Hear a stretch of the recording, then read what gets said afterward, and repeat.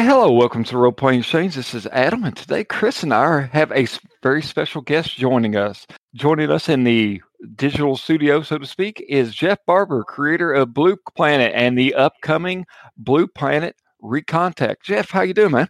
Pretty good. How are you guys? Doing fine, thanks. I don't get referred to as a special guest very often. Makes me feel special. I mean, ever since you smoked me at Noisy Person's Card, you'll always be a special guest. Well, those are special times, but what happens at Gen Con, it stays at Gen Con. So. That's true. Jeff, I first met you at Gen Con, and it was when you were promoting Upwind, and I was fortunate enough to jump into a impromptu game of Upwind after, I think, one of the game designer workshop panels. Yeah, I remember that game. Oh, yeah, it was a blast, man. I've got it posted on the podcast, and pretty soon after that, you were gracious enough to do an interview for the Kickstarter, and here we are again. Well, you're gracious enough to have me. And, before it becomes me just going, Jeff, you're wonderful. Aww. Awesome. So, Jeff, where did we put the cart and the horse on this one? Do we talk about Blue Planet, or do we want to go ahead and jump right into the new iteration of Blue Planet? I don't know. Maybe a little bit about the game's history to give some context of why we might be doing a new edition. Yeah, give us an elevator pitch, Jeff. It's a hard game to elevator pitch, but and as a result, it can sound kind of mundane. It's a wide open sandbox style role-playing game. It's hard science fiction, and it is set on Earth's first colony world outside the solar system. So it's first extrasolar colony planet that happens to be a water world called Poseidon. And it sets up all this social political tension. It has a very kind of frontier Wild West feel, Gold Rush style, and it's quite intentional as there is an unobtainium that is part of the storyline, and the conflicts between the original colonists and the newcomer mining corporations and all sort of set up the tensions that create the factions for the game and where to set your adventures. I did get one elevator pitch from a reviewer years ago that always stuck with me. It's kind of narrow in scope, but it does kind of touch on the highlights. And I always hesitate because I never know if I'm going to get it right, but let me give it a try here. Space Marshal Cowboy and his dolphin sidekick fight eco-crimes in alien Hawaii. Yeah. I like that, man. It fits, yeah. I mean, it's actually more about doing the eco-crimes in alien Hawaii than I think it is about trying to fight them, at least in the modern iteration. But I do think it encapsulates, the classic pitch for the game. It kind of gives me a very almost retro pulpy vibe, post World War II guy with a biplane vibe sort of thing. It definitely has the feel of making it on the frontier, and sometimes it's cobbled together regardless of your technology level. Yeah. So I can totally see that. They'd use a biplane on Poseidon if they had one available and no other way to get there.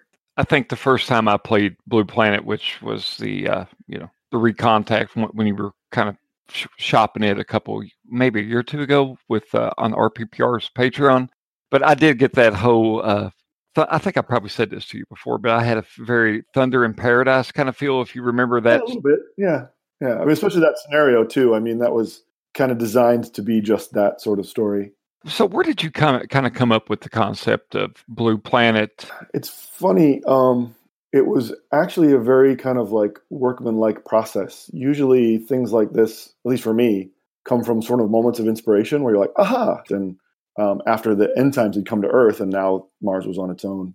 And that's kind of where my headspace was at the time. And that project got tabled for various reasons. And I'd been playing a lot of a microprose video game called Subwar 2050. Mm-hmm. I remember that one.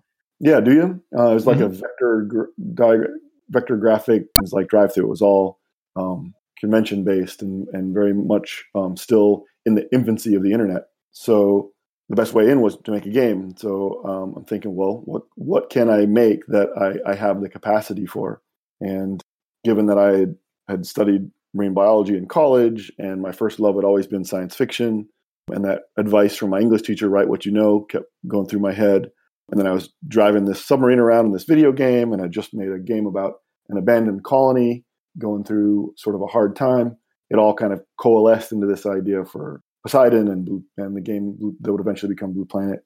So it was really kind of a deliberate decision making as opposed to like a moment of lightning striking. But it seemed to have worked out. Yeah. It sounds like a very zen way of deciding on your first game, honestly.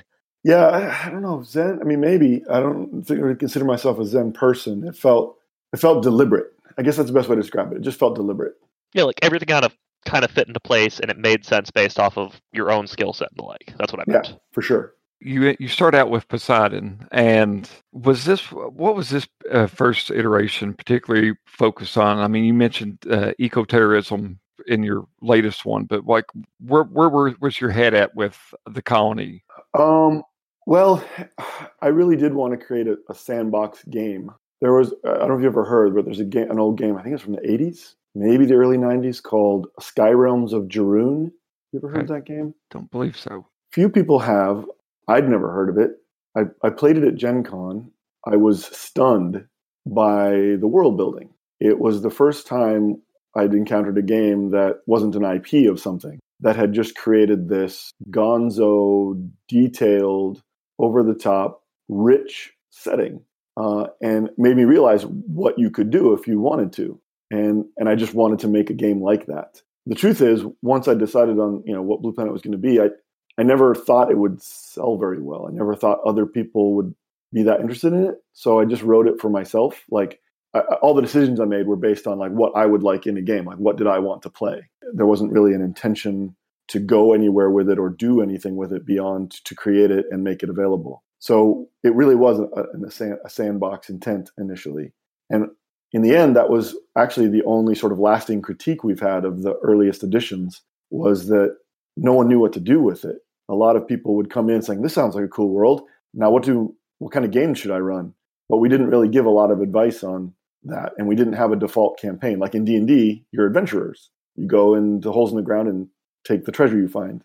That's a very 90s problem to have, by the way. Yeah. In Night's Black Agents, specifically you're burnt spies fighting vampires. In even World of Darkness, which was kind of a contemporary, you were monsters hiding amongst society, right?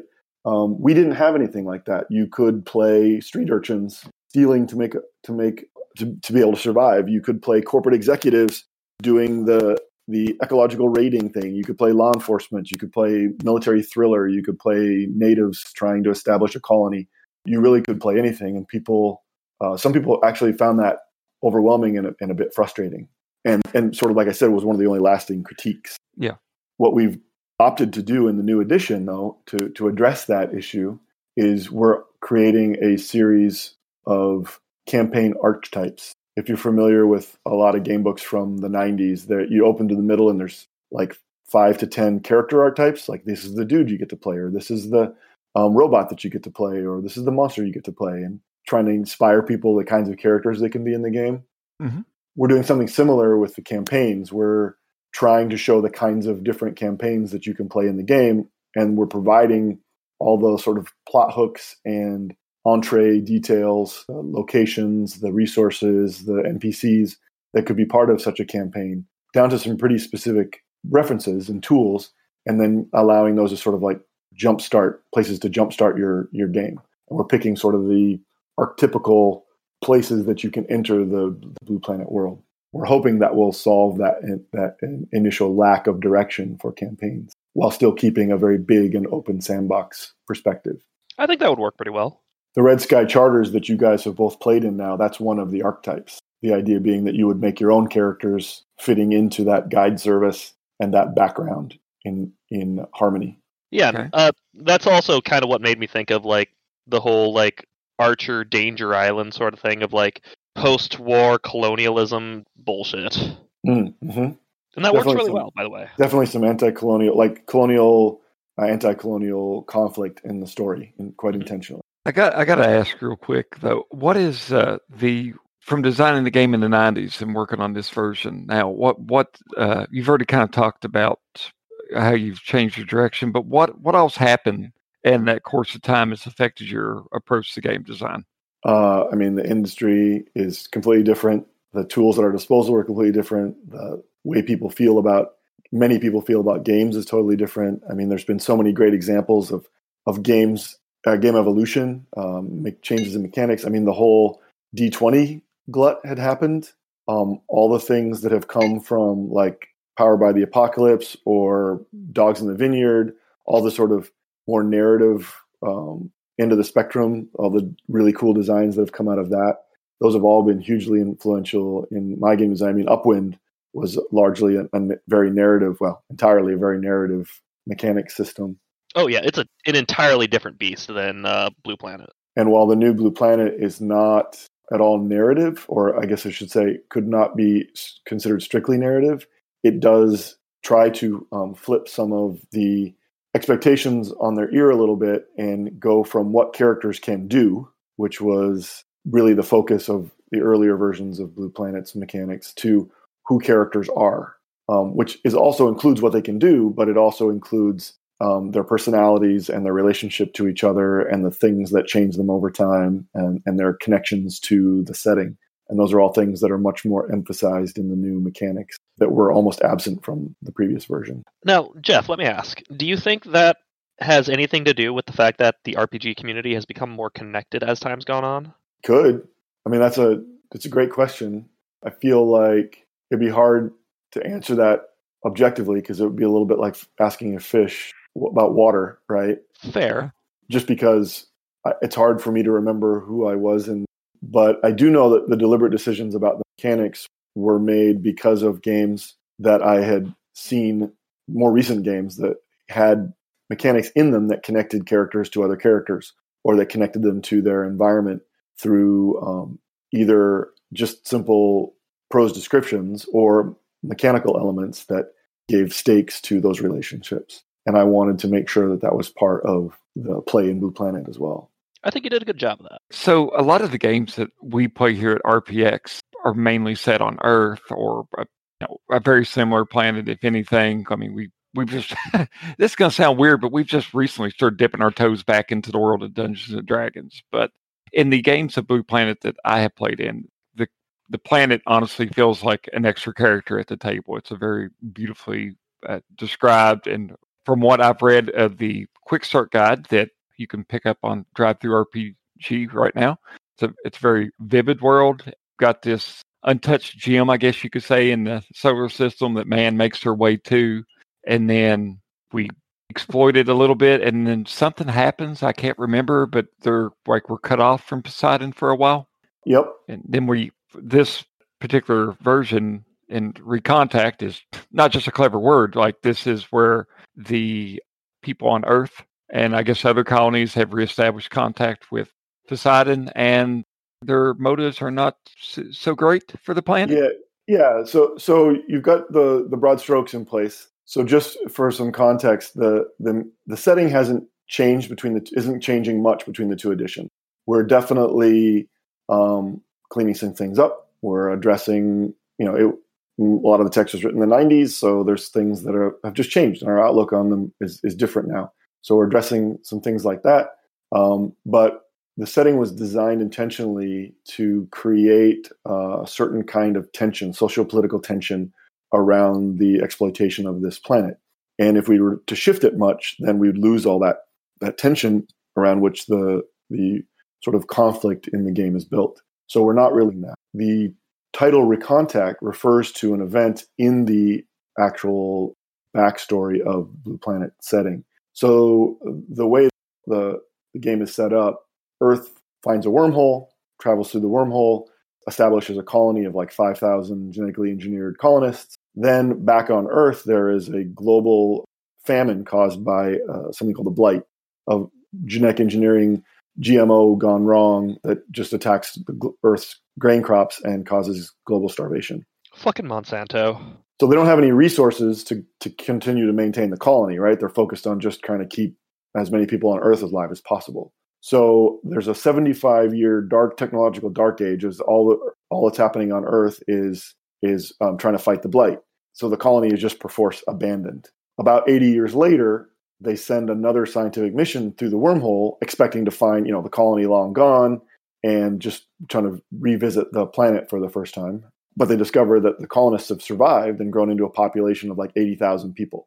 and they consider themselves natives of the planet. They're on like the third or fourth generation, and they consider Poseidon home. So when Earth comes back, they call them the newcomers. And the moment the first ship returns, they call that Recontact. It's just a historical event in the timeline of Poseidon. And because the game has been out of publication for almost 25 years, it seemed like a nice sort of parallel play on words to refer to the new edition as Blue Planet Recontact. So in the story, the Recontact still happens, and the relationships are unchanged. But the title is changed because of the time that's passed since. I think that's a good way of doing it.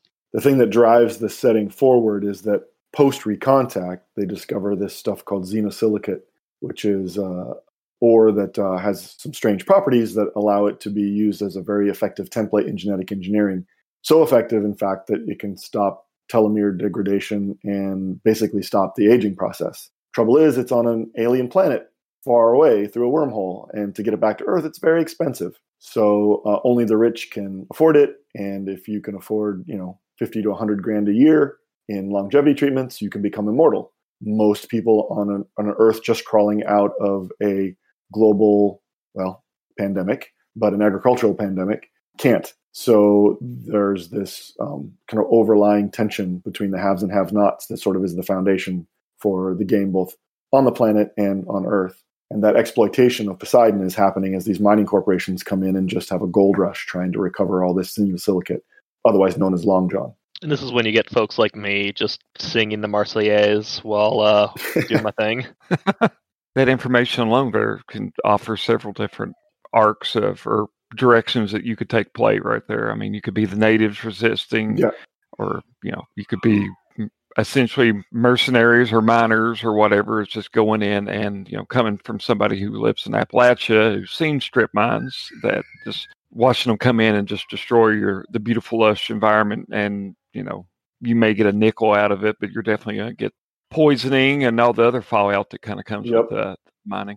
And that's intentional, right? I mean, any good story has conflicts that people can identify.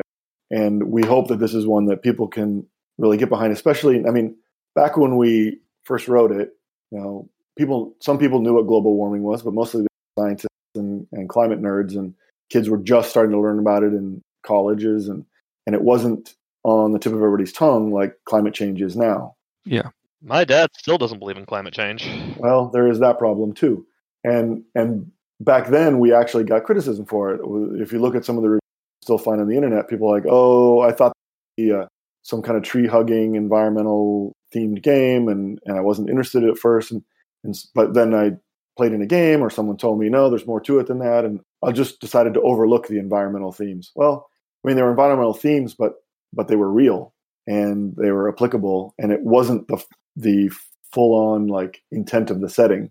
It was just to be one of the many themes. Now, considering the way we look at environmental degradation and what we've learned in the last 25 years about climate change and ocean acidification and reef die-off and overharvest, all of those things, we're just doubling down. We're leaning more into the environmental themes edition.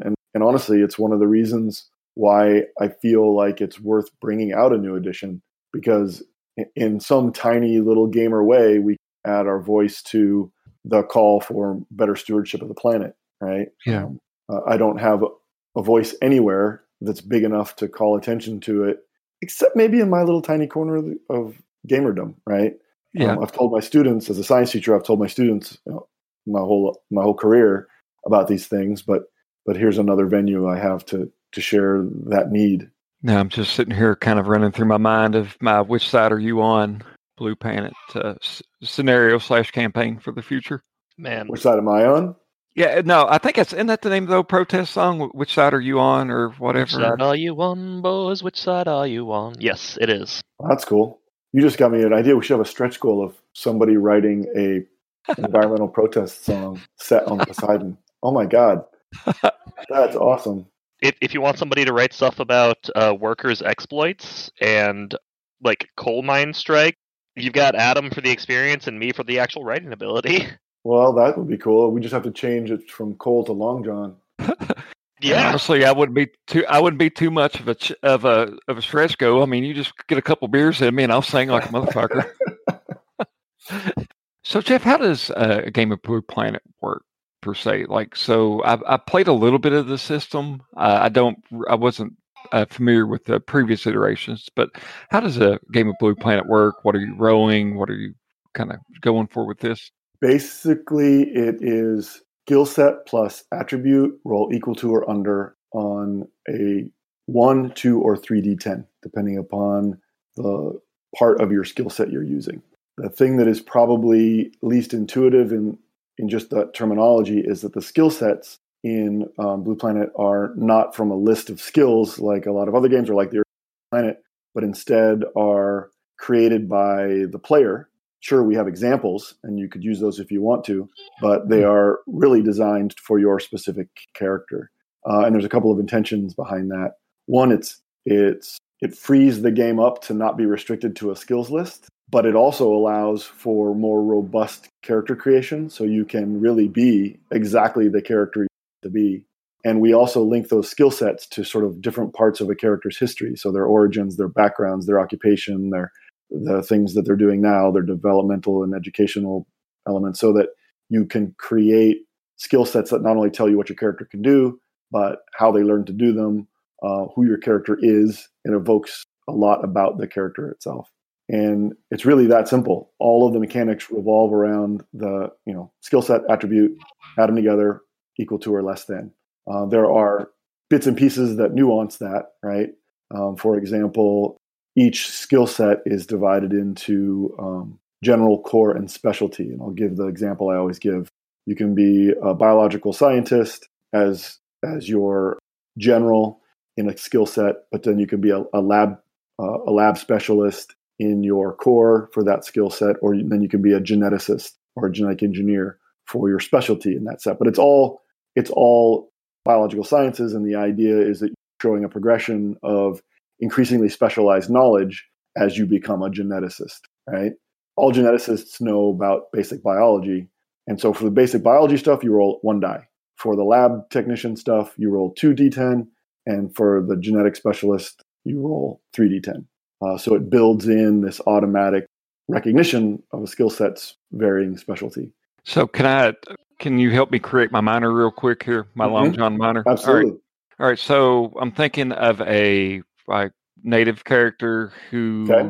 All right. So he does the mining operations. So I would suggest backing up. Okay. And your character concept is a native miner, right? Mm-hmm. So their origin would be native. So you'd want to create a skill set that had something to do with being born and raised on.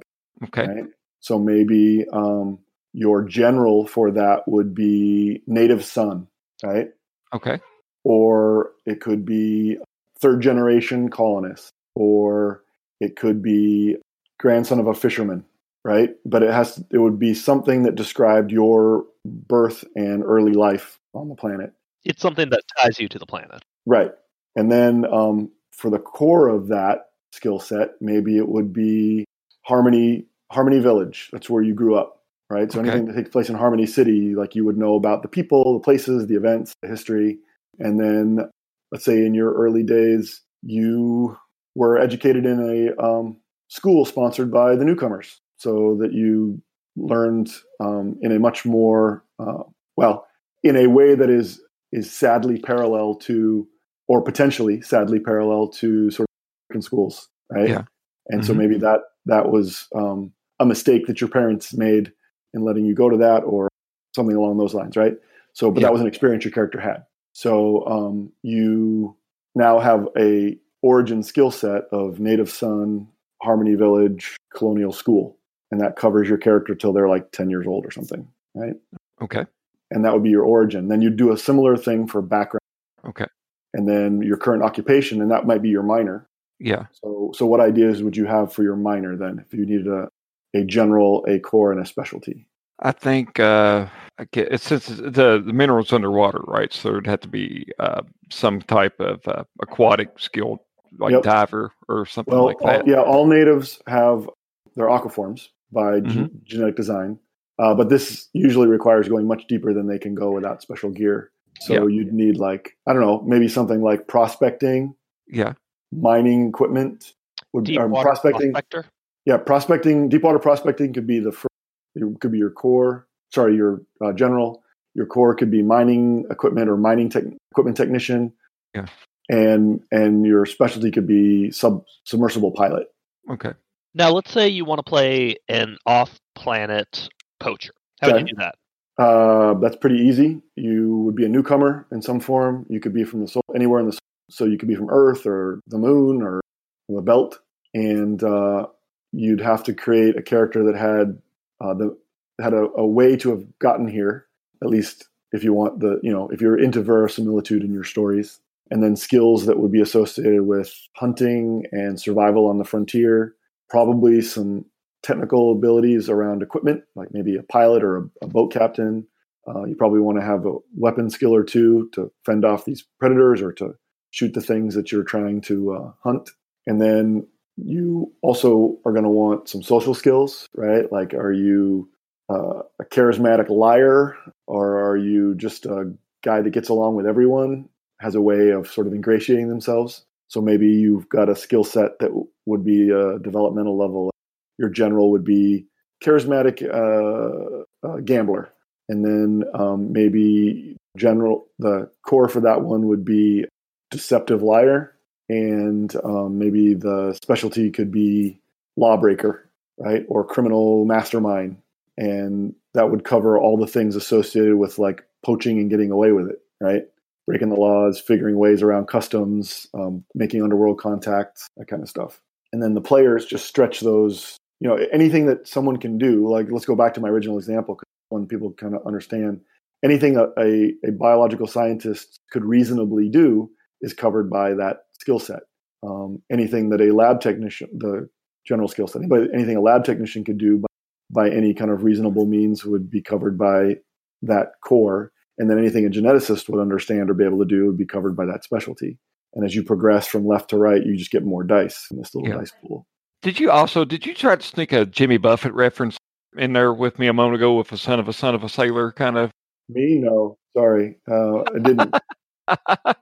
Unless you want me to, and then I did.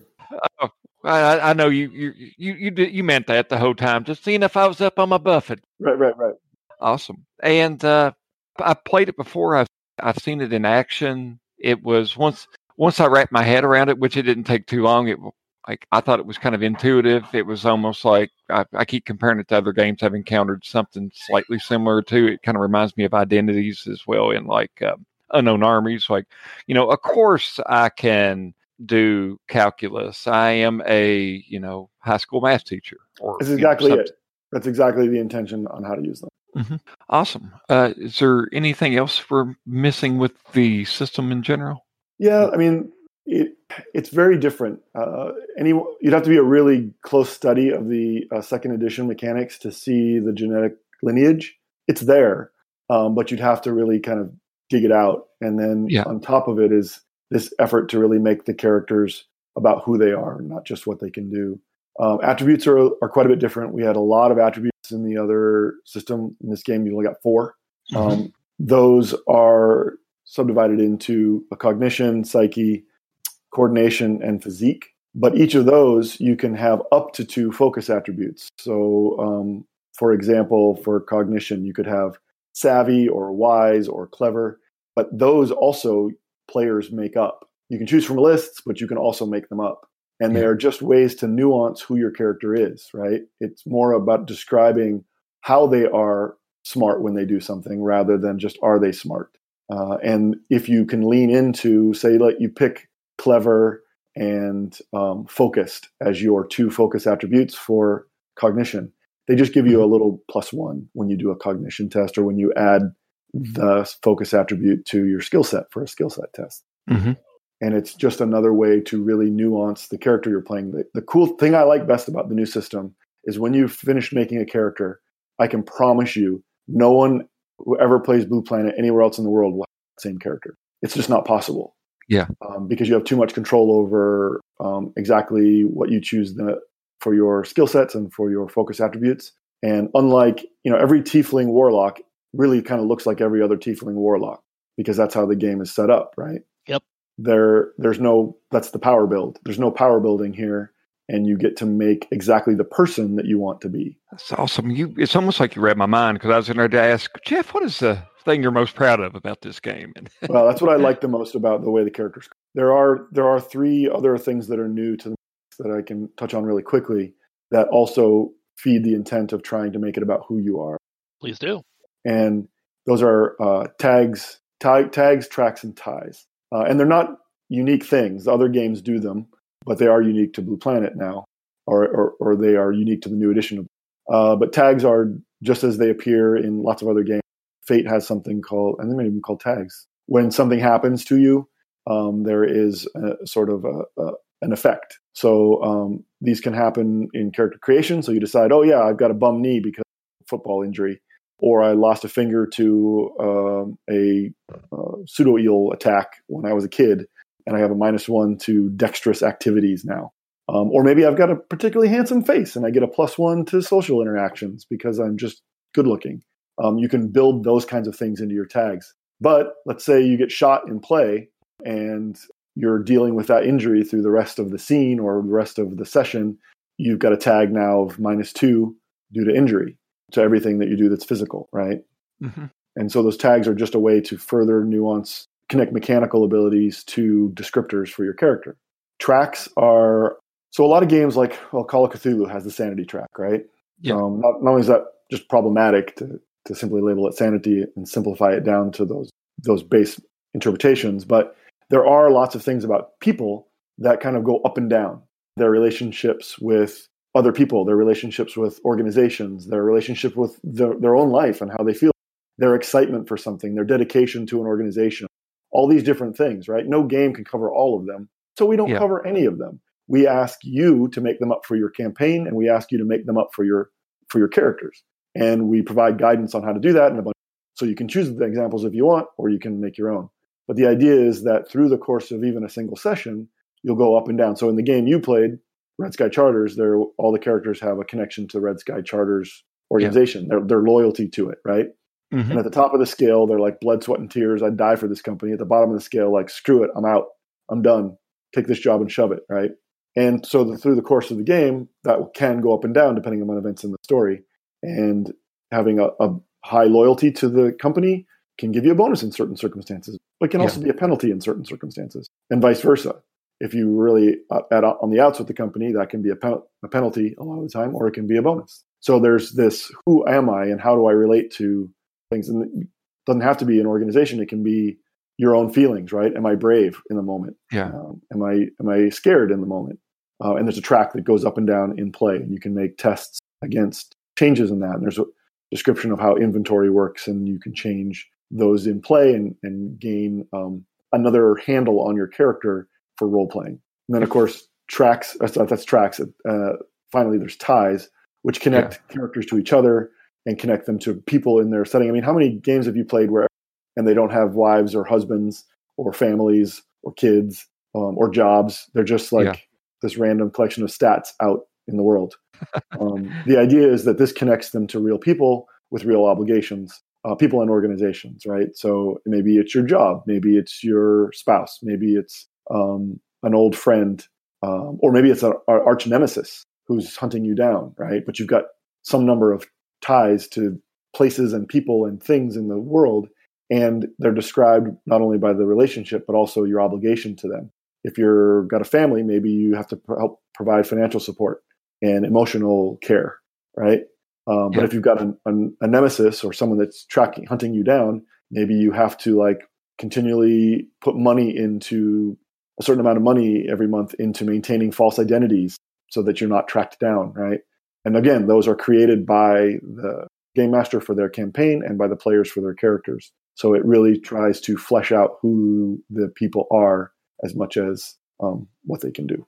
I know from the session that I posted for Blue Planet, Chris and our characters had a really tight relationship in the beginning, but I found that through play, some of the decisions and all that, and the insistence on arm wrestling and other things were kind of perhaps frustrating my character some. So that would be if I were, as a player encountering something that would affect my relationship with this person? Does it automatically go down, or do I roll for that, or like how do you make that decision? It just depends on how much you want it to be a thing. It could be a tag if it's just real temporary, like pissing you off today. Maybe there's you just make it a tag, -2 to interactions with Chris's character, or -2 to anything where you're supposed to be cooperating with Chris's character. Okay.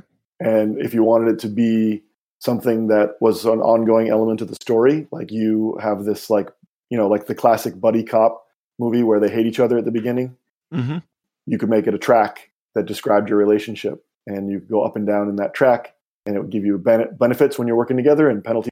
Okay. Or you could just make it a tie because you guys were cousins, right? Or uncle. I think we served together.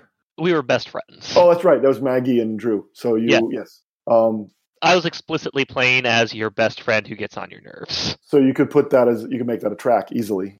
Not a track, a tie, and have obligations to each other and consequences when you don't meet those. Because that's the other piece of the tie. If you don't meet the familial obligation, you're not supporting them with financially or emotionally, that the moderator would decide maybe your spouse decides it's time to split up, or maybe your kids hate you and you've got to now work to regain their trust or what have you. So a lot of it is dependent. We give the scaffolding for those things, but a lot of it is dependent on how much the players want to engage with it. Yeah. Like I feel like that would be something you and I would talk about, Adam, if we were going to continue playing these characters. Yeah, it's it was great, and I just loved how that particular aspect, it was on the back of the character sheet. I was watching all this stuff that Chris was doing. I was like, I don't know about this, Yeah, like, fuck this person. It's a big part of session 0 for the playtests I've done of the new mechanics, is establishing those things. Well, I can't wait to get my hands on this game. It sounds like I played it twice and I'm ready for more. And all this stuff that we've talked about today actually is in the Quick Start Guide, which is pay what you want. So it's basically free on Drive-Thru RPG. And you get that and the characters you guys played and the adventure that you played a while back, not the one you guys played recently, but the one that you, Adam, played some time ago. Okay. I remember seeing that one listed there, but yeah, it's even the Quick Start Guide is like 30 or 40 pages, isn't it? I mean, it's quite actually 80 pages. 80 pages. That's why I teach computer science. Wait, no, what? That uses numbers. That don't sound good, Jeff. It's a little book. English. It's a little book in itself. Yeah. Tell me about the kickstarting process, and in particular, what do you have lined up for Blue Planet? Stretch goals and... Well, the kickstarting is kind of a trip, actually. When I first learned about it, and I was kind of late to the game, but when I first learned about it, it felt like all those things that you wanted, as a socialist in my heart, it felt like, wow, this is how I can take something that I think is cool to the people. And if they like it too, then they can make it happen by investing in it. Right. Mm-hmm. That just really appealed to me. Now, of course, having gone through it before, I know that it's somebody's, .com business, and it makes a crap ton of money off of other people's work. Right. Because of the percentage they take. Oh yeah. It's exploitation. It is. But it feels like a smaller slice of exploitation, I suppose. The creators do get a lot more control, and they get a lot more say in everything. So that's really cool. It's probably the way that the game has changed. The gaming industry has changed most dramatically, I think, in the time that I first put out Blue Planet, and then we're doing this edition. And is the communication tools, but then the financial access that you have for this kind of thing. Back in the day, you just self-published with whatever money you could grub up, or you sold out to somebody that already had the money. This way you can occasionally make it happen on your own. And I just dig that. Yeah. But the process itself is simultaneously very simple, but also like deceptive, because I think Kickstarter has moved from this like honest to goodness salt of the earth platform where, people would spit out an idea and then get some money for it and then create it, to this thing where you really have to have some money to put up a Kickstarter that looks inviting enough for people to buy into, because you got to buy some art and you've got to pay writers if you're not the writer yourself. And you've got to have enough stock to really have resources to make it look appealing, both in terms of content and stretch goals and production. You've got to have, well, friends with podcasts so that you can get on and promote it. I guess when I first got into Kickstarter, I thought, well, people just go to Kickstarter to find cool stuff. And I think that's true, but I don't think that's where most of your backers come from. So you've really got to go out and hustle and try and find ways to bring them to your Kickstarter or put the link in front of them. And that was all stuff that I didn't know when I first said, I'm going to kickstart Upwind. But it was people like you guys that helped me figure all that out. And it's made it a lot easier this time around, sure. Glad to do our part. So what are you thinking on the tiers that you're kind of working with Blue Planets offhand? So in terms of rewards, we are offering a handful of sort of basic ones and then a couple of sort of odd premium ones. The basic ones, you can get obviously PDFs, and the product is going to be 2 books, the Player's Guide and the Moderator Guide. And you can get either or both. So you get PDFs, you can get sets of PDFs, you can get physical books, either or, you can get sets of the physical books. So if you're kind of a physical book sort of person and you want both books, that's going to clock in at about $100. And they're each 300-page books, full color. So that's 600 full color pages, plus the stretch goals that come with that, whatever stretch goals we manage. So it's about $50 a book, which for a book that size is a little low these days, actually. Yeah, it's very reasonable. So I hope it's good. It's expensive to print books these days. It's just crazy expensive. And when you layer on shipping on top of that, it just becomes really hard for some people to buy them. I'm glad that we are going to be able to offer. I was kind of insistent on it, and we're going to offer some hardship deals on the PDFs. So if people feel like they really want in, but they just can't find the DOSH, then that's a lower price point, and we're letting people self-select. So I think that's cool. It's not a big savings, but hopefully these days every little bit helps. I think my favorite reward level is the book set with naming rights. So if you've looked at any of the Blue Planet books, you'll see there's lots of maps, and lots of the features on the maps are unnamed. So I thought it would be cool if people could buy in and name a feature. They could pick, like, I want to name an island, I want to see feature, I want to name a current or whatever. And with some caveats to avoid the whole Bodie McBoatface fiasco, we're going to let people do that. And I think that'll be super fun. It'll fill up the map, and there'll be Easter eggs that people can hunt around for the thing that they named. So I think that'll be cool. I got to interrupt you right there. Now I'm torn. You had me at 2 books, and I was hoping you were going to say slipcase or something like that. Oh, there's a slipcase, but that's a stretch goal. Oh, but see, now I want to buy something and name it after my children. You could do that. You could totally do that. So what metal band are you going to name? And let me back up. Slipcase, we're hoping to emboss it with seafloor texture, like it's a 3-dimensional map of the seafloor. Oh, that's a bit of a stretch in terms of production, but we're talking about. Oh, Jeff, you just took my stemmy from me, son. Sorry. No, it's all good. I guess the only question I have now is which child do I love the most to name an island after? I'm playing. I'll work that off. I'll work that out off mic. I'll figure something out. You can get a free one. I promise you get a free one just for having fun. Oh God, that's great. No, it's cool. I apologize for interrupting you. I just wanted to tell you it's your show. Well, I love the tangibles. I keep my RPG books on my bookshelf like a trophy or a badge. Like, some people go out and shoot an animal. I buy books and that's it. So you had me at that, but these are pretty cool. What else do you got before I went off on my tangent? Well, we've got a donation set, which I think is cool. So you can buy a book set for yourself and get all the other rewards, but then you get a second book set and you will donate it to like an after-school gaming program or a library or an actual school or other charity organization of your choice, as long as you can provide us with an address and someone to send it to. So I think that would be super fun. Hell yeah. And then there's limited numbers of a variety of other opportunities. I read through these and I'm simultaneously like excited to do them, but I'm also feeling like, well, this might be just a little self-indulgent or something. I don't know.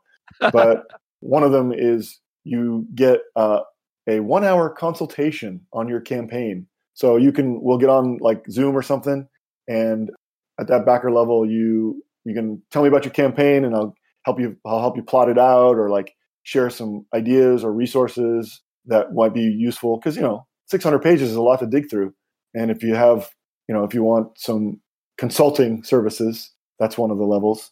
Mm-hmm. There's a very small handful of online games, and then there's one big dollar one where I'll run you a whole campaign online, like a 5-episode campaign for you and your besties. Well, damn. So I think that'll be fun too. Mm-hmm.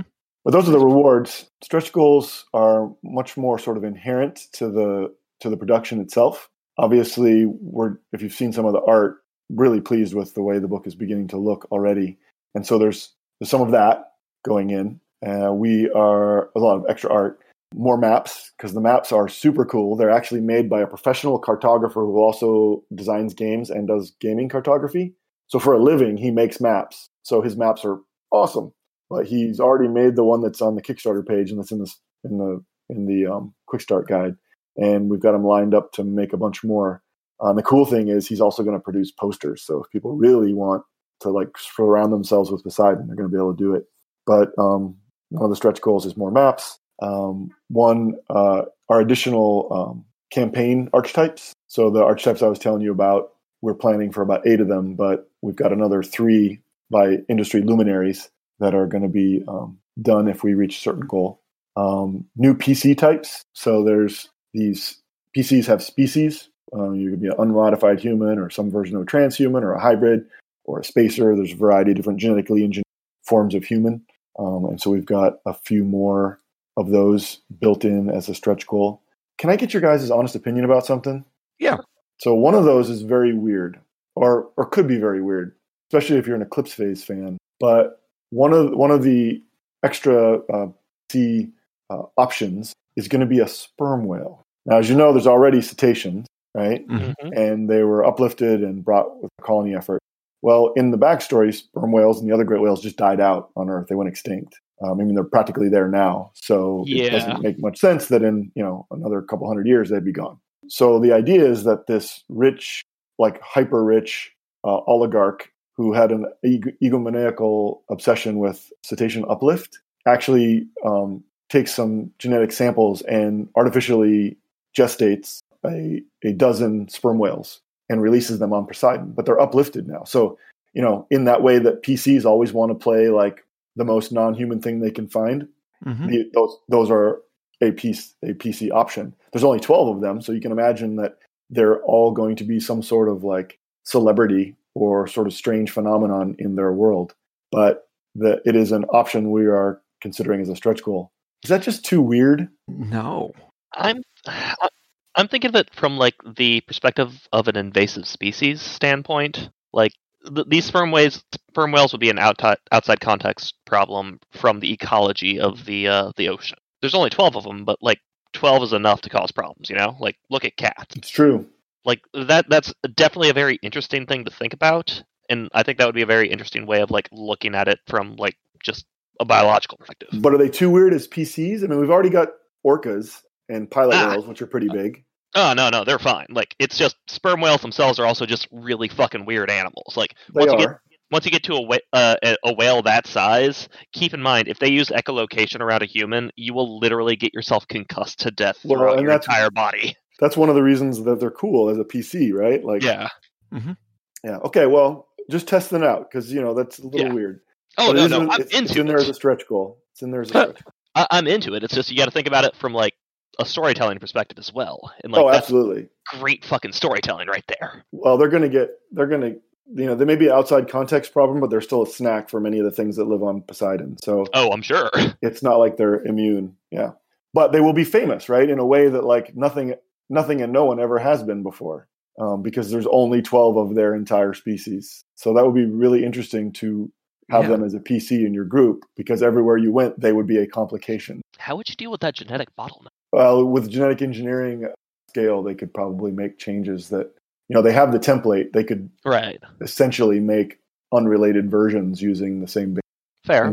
Clean out any of the things that would be recessive problems. But yeah, I mean, just be a strange PC to play, and it would, not everyone's going to want to do it. Yeah. But like all these things I'm bringing up are like things I would do if I'm running a Blue Planet campaign. Just like, oh yeah, you're a sperm whale. That's fucking awesome. Here's all the bullshit you have to deal with. Right, absolutely. Yeah, that's kind of one thing that makes it interesting. And of course, you don't have to play them if you don't want to. It's just a thing that would be a resource. Yeah. Oh yeah, of course. Well, I personally think it's awesome. I just see the game go in a totally different direction. I mean, we talked about playing a bunch of bards in Dungeons and Dragons and saying we're going on tour. I can see, we're a pot of whales in one Blue Planet game. I still want to run the punk band D&D game. But that's a pretty cool idea, man.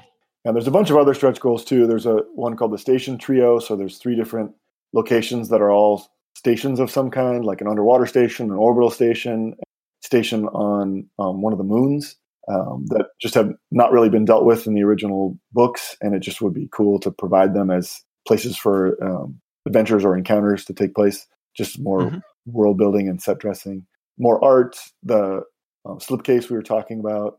We're going to get logo designs for all of the GEO corporate logos. It'd be pretty cool. A whole new gazetteer section called the Outback. The book is designed. The setting parts of the book are divided into maybe 5 or 6 different regions of the planet, but they're all in the same hemisphere. And the backside of the planet has always been left open for whatever people wanted.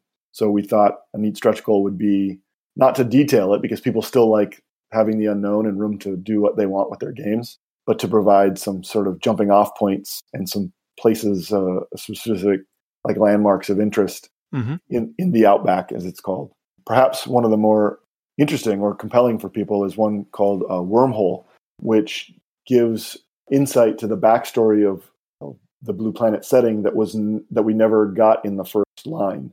We'd always had this overarching storyline that explains why Poseidon is like it is, why it's got this ecology that is so ramped up, and why the DNA is the same as on Earth, and why there's indication that things aren't as they seem.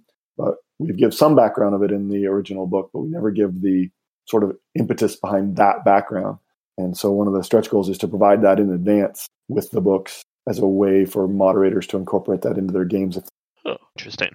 One kind of a high dollar stretch goal is an online scientific archive of articles on oceanography, marine biology, biological, just a curated website that kind of brings all these different resources together so that GMs who don't know much about that stuff can maybe educate themselves, or players who want to learn more can go in and see what the real world has to say about oceanography and the future of the oceans and climate change and those sorts of things. Latest in xenobiology.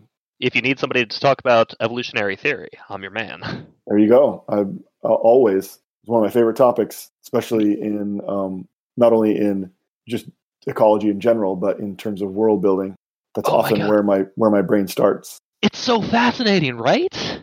Like, it's just so cool. Like, just thinking about, like, okay, so this is how the world works. This is how these food webs are distributed. Where does that come from? Well, I think it's how you build realistic science fiction worlds, is if you consider the ecology and the evolution. I'm just sitting here thinking how Chris contributes intellectual conversation. I'm offering to sing for a beer. So, hey, they aren't mutually exclusive.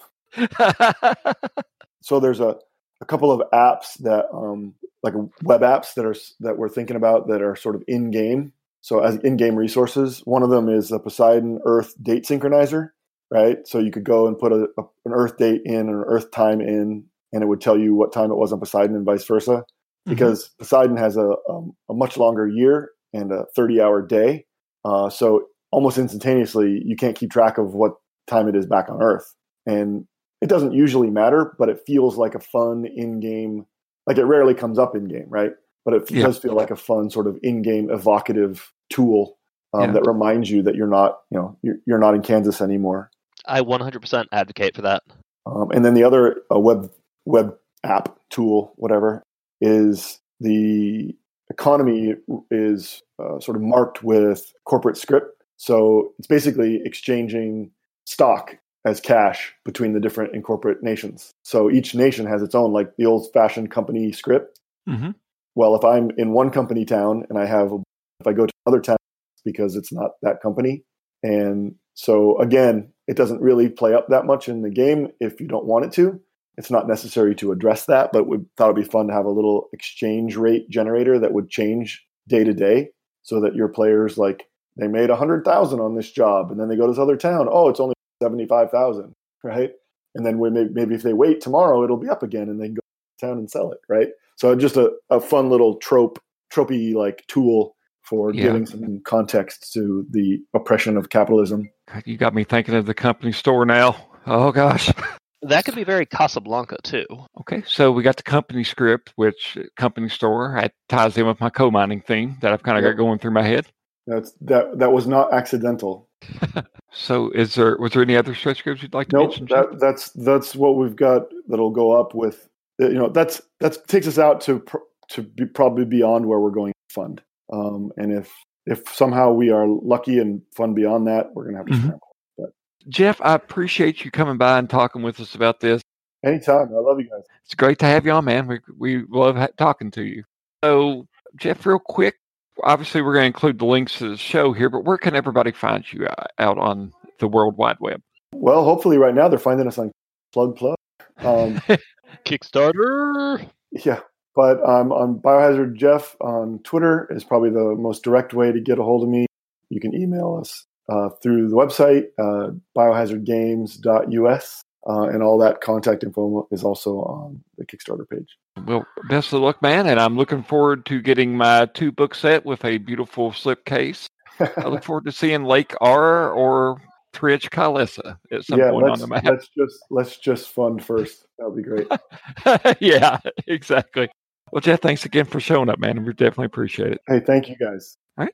Well, and to all you tuning in, thank you so much for checking us out. You can catch us on, the internet at www.roleplayingexchange.com. We are also on Facebook at, facebook.com/roleplayingexchange. And we're also on Twitter at RP Exchange. And if you like what you're hearing and you'd like to, help us keep the lights on, so to speak, we also are on Patreon at Roleplaying Exchange. Or patreon.com/roleplayingexchange. Anyway, thank you all for tuning in. And until next time, we'll see you all later.